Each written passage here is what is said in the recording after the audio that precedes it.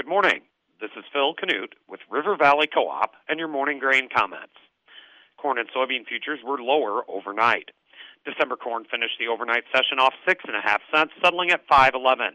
November soybeans were off 6 cents, settling at 12.80.5. In the outside markets as of 7:40 a.m., the U.S. dollar index is up 0.211, trading at 92.793. October crude oil is up 73 cents, trading at $70.45 a barrel. Precious metals are lower except palladium. Industrial metals are higher except copper. The electronic mini Dow Jones is up 187 points, trading at 34,678.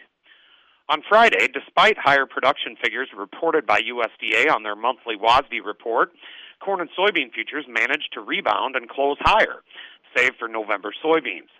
Over the weekend, though, it appears as if those higher production figures sunk in, and the trade is now reacting appropriately. What would futures need in order to stage a rally with full swing harvest fast approaching and higher yield and production estimates? The answer is export sales announcements. Sales announcements are always welcome. However, shipping such sales continues to be an issue.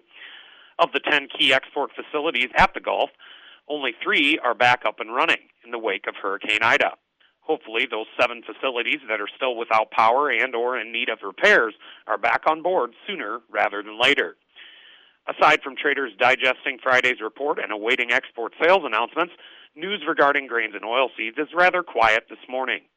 We find ourselves in an odd sort of limbo, waiting for combines to start rolling so that traders have a more accurate picture of what is actually out there. Actual yield reports will tell the full story and either confirm or negate USDA's current outlook. On Friday, the funds bought 5,000 contracts of corn, bought 10,000 contracts of soybeans, and sold 1,500 contracts of wheat.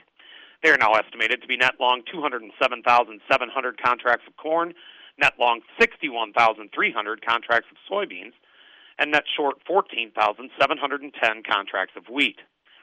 From a chart perspective, December corn finds initial support at the key psychological $5 level, followed closely by Friday's low, $497.5, and then the chart gap from April 1st, $477.5 to $480.75. Initial resistance is at Friday's high, $524, followed by the $530 area, and then the key $550 mark. November soybeans find initial support at Friday's low, $1262.75, followed by $1250, and then the June 17th low, $1240.5.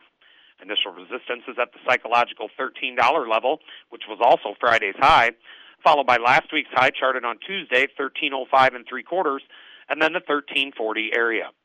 Opening calls are lower. And with all of that, have a great Monday from your friends at River Valley Co-op.